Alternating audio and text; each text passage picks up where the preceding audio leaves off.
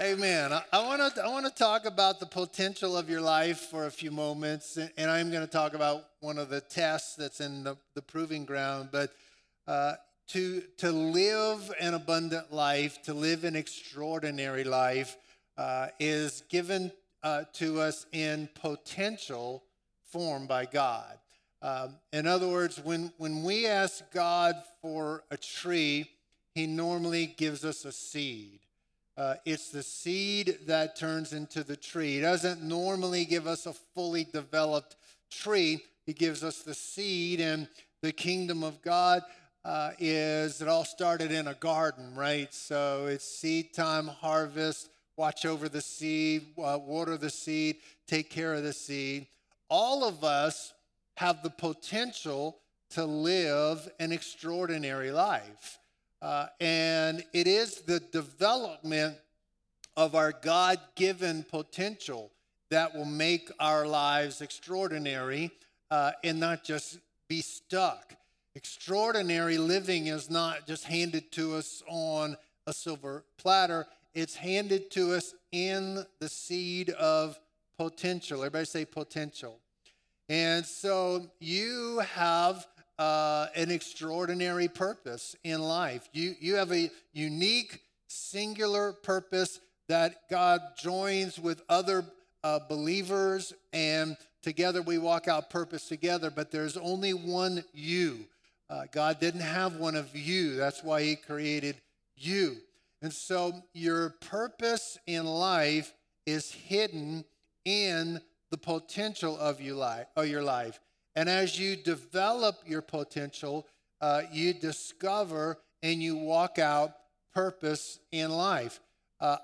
Suzette and I, we didn't know how to start a church until we stepped into starting a church.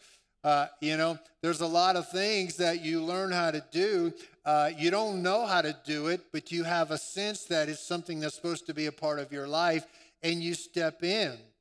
And there's some things about purpose in life that we'll never discover until we've developed certain aspects of our potential. So it's up to all of us to continue constantly to keep growing, to keep learning, to keep changing, to keep adapting, to keep stretching. And to fulfill purpose in life requires a lot of different dimensions. I couldn't name them all today, but I could tell you a couple. One would be it is your relationship with God is going to have a huge impact on your purpose in life. Your relationship with people, because everything God calls us to do, He calls us to be joined to others to do it, right? To understand your unique gifting and develop your unique gifting is a part of you becoming everything God's called you to be. Even a growing mastery of financial resources is important for your life, because if you want to move things, that's what finances do. They move things. They move chairs for us to sit in, right? They move building supplies so that we can have buildings. They move food to Sand Hill School, clothing to Sand Hill School, presents to all of these kids who would not have Christmas outside of the generosity of our incredible church family. It's to have resources to be able to move things in the right direction is so important for our life. And to have a growing mastery of how to handle time is so important. I want to talk for a few moments about the test of time. We're talking about the proving ground, the different tests that we need to walk through and pass to move to the next level. And I want to talk about the test of time for a few moments. Ephesians 5, verse 15 says this: "Therefore, be careful how you walk, not as unwise men, but as wise, making the most of your time, because the days are evil. So then don't be foolish, but understand what the will of the Lord is." So the Bible says to walk in wisdom and to understand that the days around us are evil, we need to learn. Wisdom learns how to make the most of our time. So I want to talk about how to win the test of time, how to make the most of your time. The first idea I want to talk about is this. You got to understand the value of time. Understand the value of time. If you lose $100, you could get $100 back. But once time is gone, you can't get it back. And when you're young, you think you've got boatloads of time in front of you, but all of a sudden, one day, you're going to be like me, and you're going to stand there and go, wait a minute. Who is this guy looking back in the mirror? That is not who I think I am. Once time is spent, once time is gone, once time is wasted, you can't get more back. And the Bible's telling us here in this passage to be careful to assess our time, to evaluate our time, to look at, in the original language, it's the idea of to look at with exactness. In other words, look at exactly how you are spending your time. It's something that it can get away from us. It's easy to fool ourselves with good intentions. So if we say our relationship with God is the most important thing in our life, it can live in the land of intention, but eventually time needs to be spent on that relationship. If we say our family is important or our marriage is important, we could have the intention of that, but if we don't spend time on our family, on our marriage, on our friendships, then we could all of a sudden find ourselves in a place that we don't want to be. Whether you have the intention of growing or changing in your career, or maybe you have an intention of getting a little healthier. We all have the intention to do these things, but until we actually spend time on them, they just remain intention only, and they live as undeveloped potential in our life. So the potential that would be realized in the purpose of God never gets realized because we're not spending time developing our potential. Everybody good? All of us are given different capacities in gifting. All of us are given different kinds of giftings. But no matter what the different, strength or capacity or level of gifting or type of gifting you have, that's all different for all of us. But all of us are given exactly the same amount of time. Everybody has the same amount of time.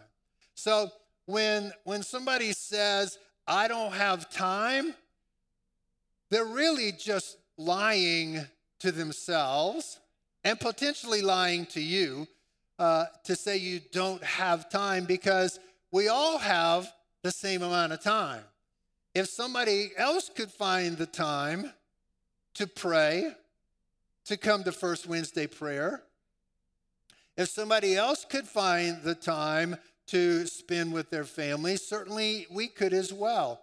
Really, the truth is this: we need to be saying, this is how I've chosen to spend my time. And you can either waste time or spend time. And how you spend your time literally sets the direction for your life. If you could look at the hours of a day as dollar bills, and if you were given $24 bills and this is your day, what are you going to do with your $24 bills? What are you going to do with your 24 hours in the day? Where you're going to spend some of it on sleeping. You're going to spend some of it on eating. You're going to spend some of it on working. You're going to spend some of it on waiting for everybody else in your house to get ready so we can go. We all have the same 24 hours. How are we going to spend that 24 hours? It's 168 hours that make up a week, 730 hours that make up a month. It's 8,760 hours that make up a year. And the Bible says in this passage that we're looking at, Ephesians 5, make the most of your time. Buy up, ransom, rescue from loss. Because let's be honest, time has a tendency to want to get away from us. Have you ever gotten to the end of a day and said, I don't even know what I did today? Come on. It says, because the days are evil. In other words, it's easy to waste time. It takes a choice to spend time. Because the days are evil. Weeds grow without any cultivation. And the tendency for all of us is toward wasting time. Each one of us has the opportunity or the potential to make a choice how we're going to spend our time. And I realize some of us, our time is not all available that we can just choose to do everything. But you have enough hours in a day that you can spend some of your time on purpose. You can spend some of your time on your purpose. You can spend some of your time specifically on purpose. So if your relationship with God is important to you, which you wouldn't be in this room if it's not at some level, then if it's the spending of time on that relationship that develops that relationship. I know this isn't rocket science, but I do think it's an important concept for us to understand. Jesus was having a conversation with Mary and Martha was running around doing all kinds of stuff. Mary was sitting at the feet of Jesus listening to what he had to say. And Luke 10, verse 41, the Lord answered and said to her, Martha, Martha. You know, that's like when your parents used your middle name, you were in trouble. If I got called Kirk Dennis Bowman, I was in trouble. Martha, Martha, you're worried and distracted by many things. But Jesus said this, only one thing is necessary. I hope that lodges into the way you would spend time. It's not that you need to spend all of your time sitting at the feet of Jesus, but you've got to spend some of your time sitting at the feet of Jesus, reading your Bible, praying, worshiping, meditating, looking over your notes from the message. Oh, you are taking notes, right? There we go. You're the man, Doug. But this sentence has struck me for decades now. Only one thing is necessary. There's a lot of important things, without a doubt, but there's one thing that's necessary, that I would sit at the feet of Jesus. I'll take one of those 24 hours that I've got to spend on this day and make sure I sit at the feet of Jesus for just spend one of those dollar bills. one of those hours hanging out with Jesus. One thing is necessary. Everybody say one thing. One thing is necessary. Mary has chosen the good part, which shall not be taken away from her. One thing. If your relationship with your spouse is important to you, then you got to spend time investing into that relationship. You've got to spend time together. You've got to spend time doing things together. Amen. Your kids spell love Time. I know we're all thinking about what are we going to get our kids, our grandkids for Christmas, but can I tell you the time is the most valuable thing you can give to a child. Potentially you have a dream, I hope you do, a vision for the future. And the question we should all ask ourselves, because we're talking about the value of time, how many of the last 730 hours of this past month have I spent on developing my potential, developing my dream? How many of the last 8,760 hours have I spent in the last year developing? I've got a dream, I've got a vision, I've got a sense of potential. Is it possible that a whole year could go by and we have not spent an hour on our sense of purpose in life? Now, when I talk about understanding the value of time, I am not encouraging you to cram every minute full of something productive, because I don't think that's a great way to live. But I'm just saying, if you've got 168 hours in a week, you got to decide where a couple of those hours are going on purpose, right? Now, some of those hours are going to spend time with Jesus. Some of those hours are going to spend time with my wife. Some of those hours are going to spend time with my grandkids. If those things are important to me, where am I spending my time? And I'm not filling every minute with something, but I am making sure that a whole month hasn't gone by and I haven't spent any time on what's important to me. Everybody follow me on this? Amen.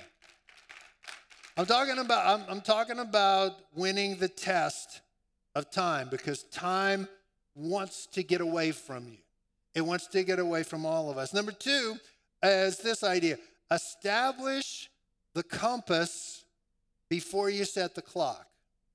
Establish the compass before you set the clock. Before you can know how to spend your hours, you have to know how you want to spend your life. What do you want to do with your life?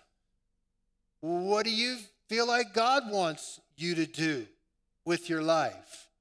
What do you want written on your tombstone? Hopefully that won't be soon. But what do you want written on your tombstone? I think at least one thing I would like is, thank God my fight with the wireless printer is over. That would be a good thing. No, I think I would like to have on my tombstone, he loved God and helped other people fulfill their destiny. Well, that's where I've got to, that's the compass. Now I got to once you know life purpose, you can spend time on that purpose. And I've talked about this idea when it comes to time, but I think it's such a valuable idea. There's 2 different Greek words that get translated time. There's chronos, time, which is just the regular, everyday, chronological movement of time.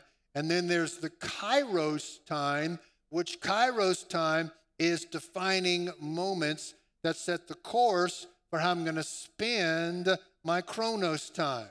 So kairos moments are those defining moments that give you like a burst of light. They give an awakening comes, a revelation comes, a word comes, a window of opportunity presents itself.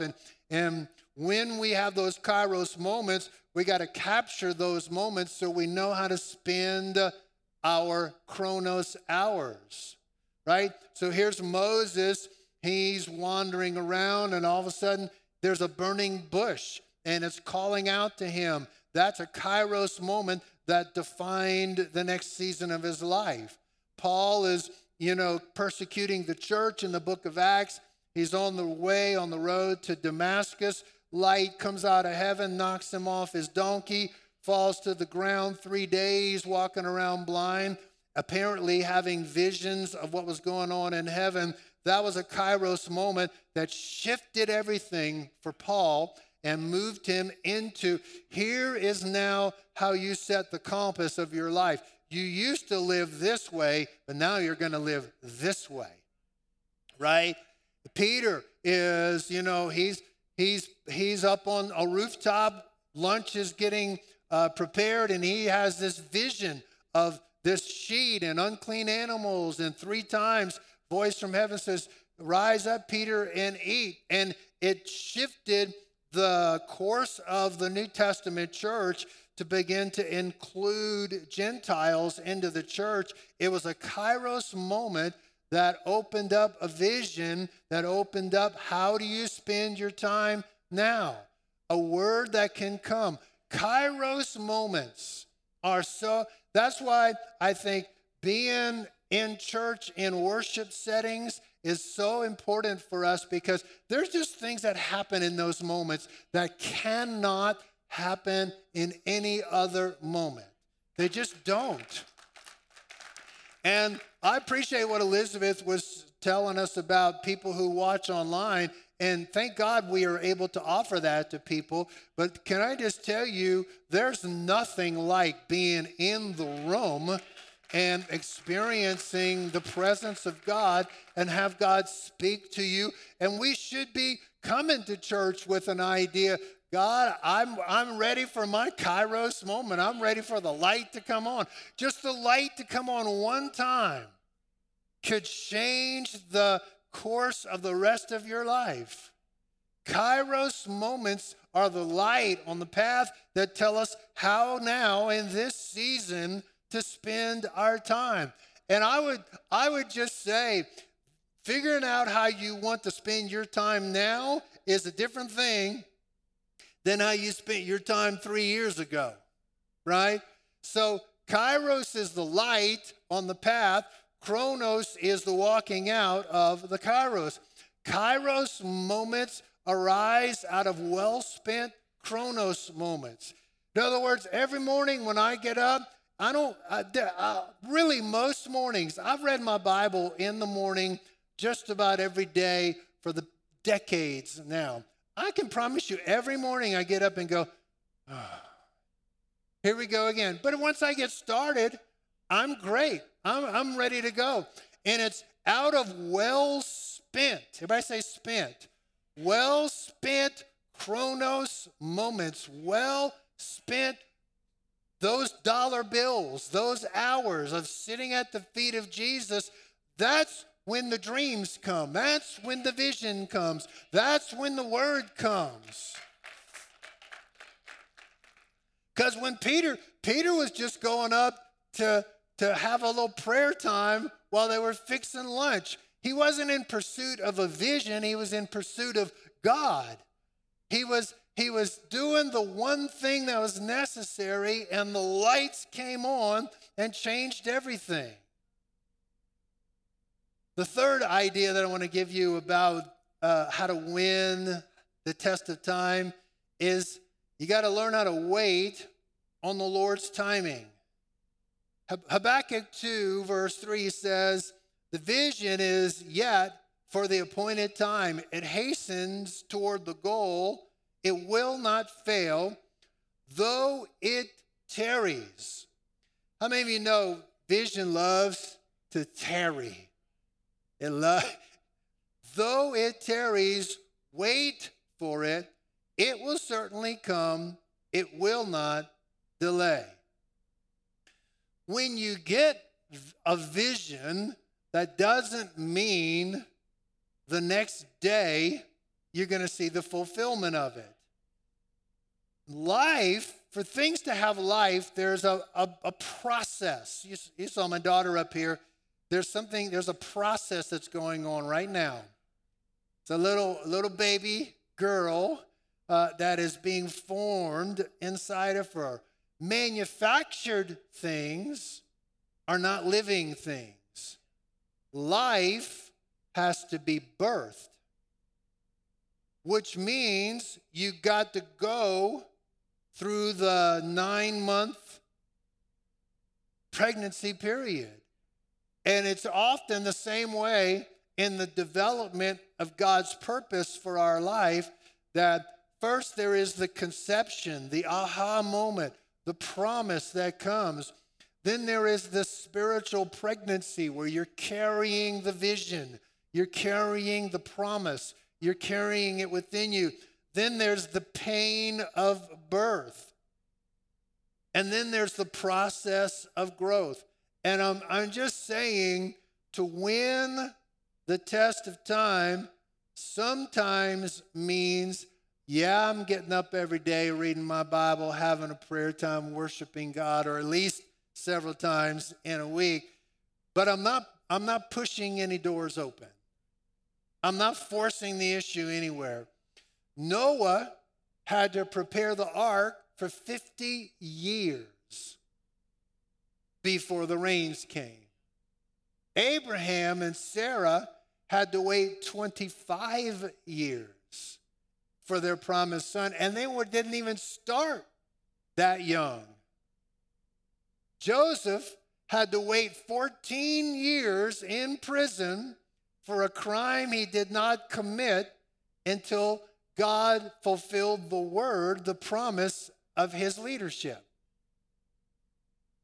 David had to wait 15 years between the time when he was called out of the field, chosen, anointed as king over Israel, but till he was finally realized by the nation as a king, 15 years.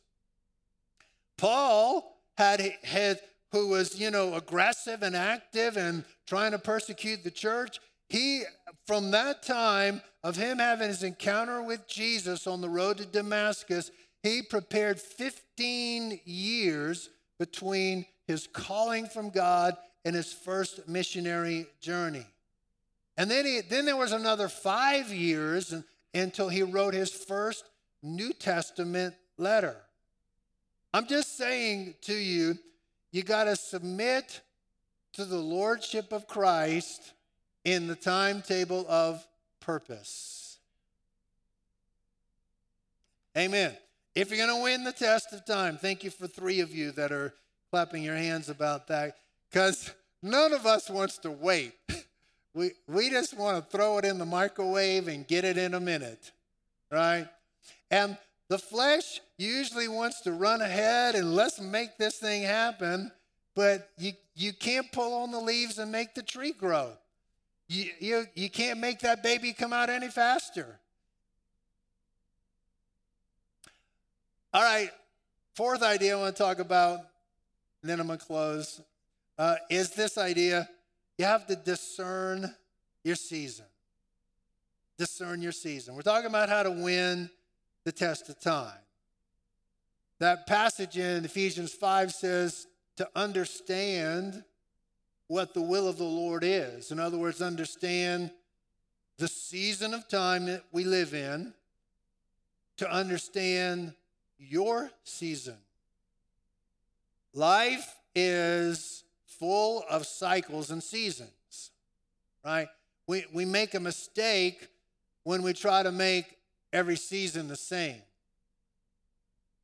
I personally am not a fan of the season we're moving into weather-wise. Anybody with me just don't like the cold weather? Come on, somebody. Yeah. And we make a mistake, listen, when we try to make every season the same.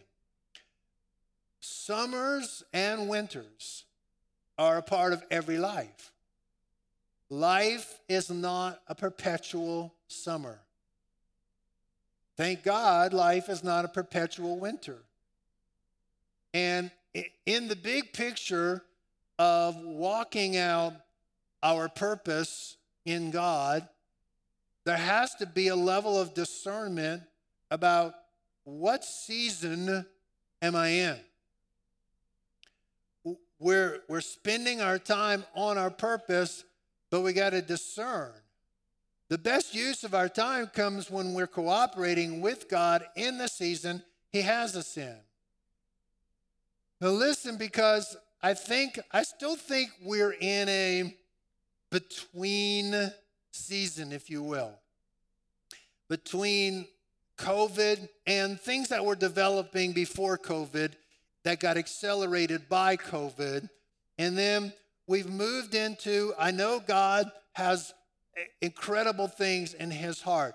God is not bothered by COVID. God is not bothered by social media. God is not bothered by who's in office or not.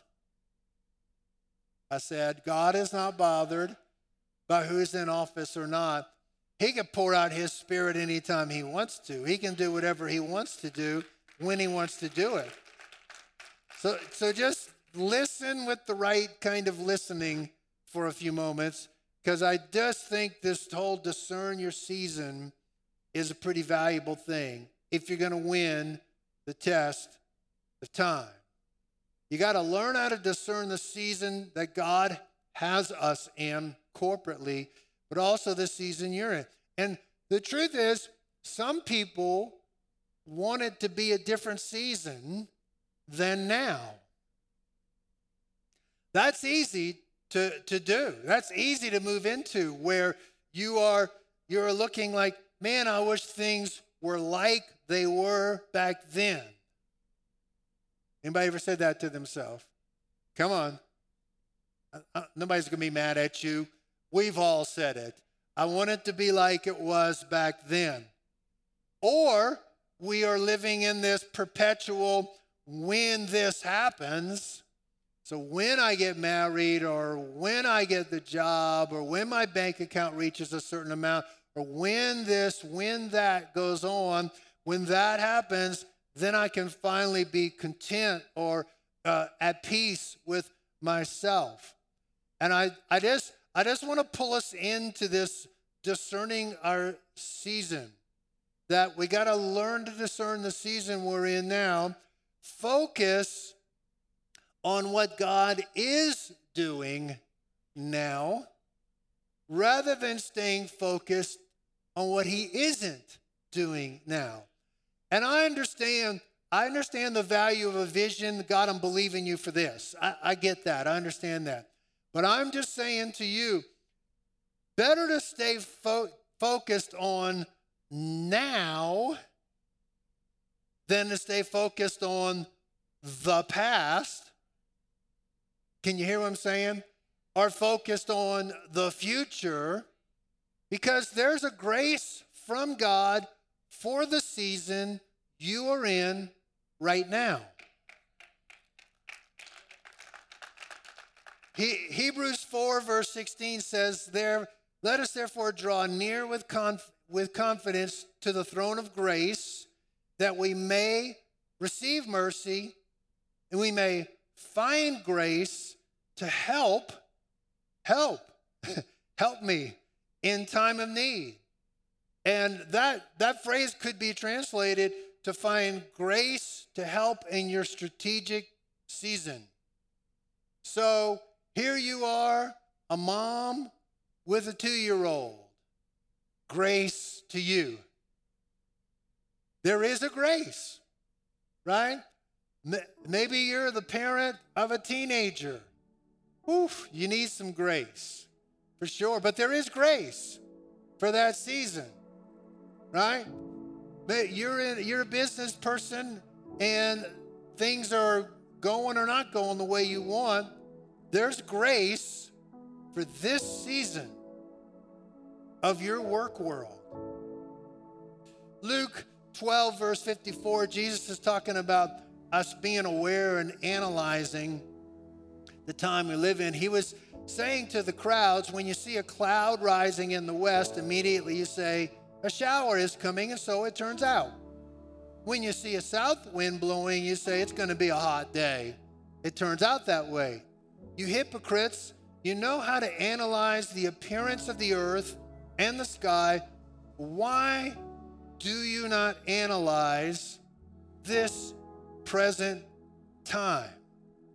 Why do you not even on your own initiative judge what is right?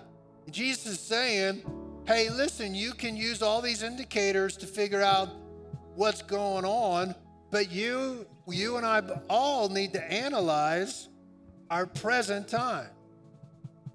I'm running out of time, but I want to really make this point, because some people are out of sync with their now season. Some of us are carrying around attitudes and habits and self-portraits, self-image that belong to a whole other season of life. You're not a 12-year-old anymore. Quit seeing yourself that way. You're not 18 anymore. You're not a dependent victim anymore. You're not the new kid on the block anymore. You're not stuck at the old job anymore. I think people get out of sync with their season, and they keep letting the pain of the past determine decisions of the present. But maybe you're here today and you have in fact messed up in a former season. That would pretty much be all of us. But that's not who you are anymore. I said, that's not who you are anymore. And you gotta get in sync. Don't be in sync with that. Be in sync with who you are in Christ now. And quit beating yourself up. Receive some forgiveness, receive a fresh start. You're saved now, right? You've been purchased by Jesus for a purpose. You're empowered to be able to make changes. You're empowered to be the change. Come on, you used to live a little small, selfish life, but now maybe you're starting to see just the glimmer of the potential to live a large, impacting life, right? Stop ordering your days out of thoughts and mindsets and attitudes that belong to another season, that belong to another place. You know, maybe the truth is all of us at times find ourselves trying to appease people who are not even in our life anymore. Let them go.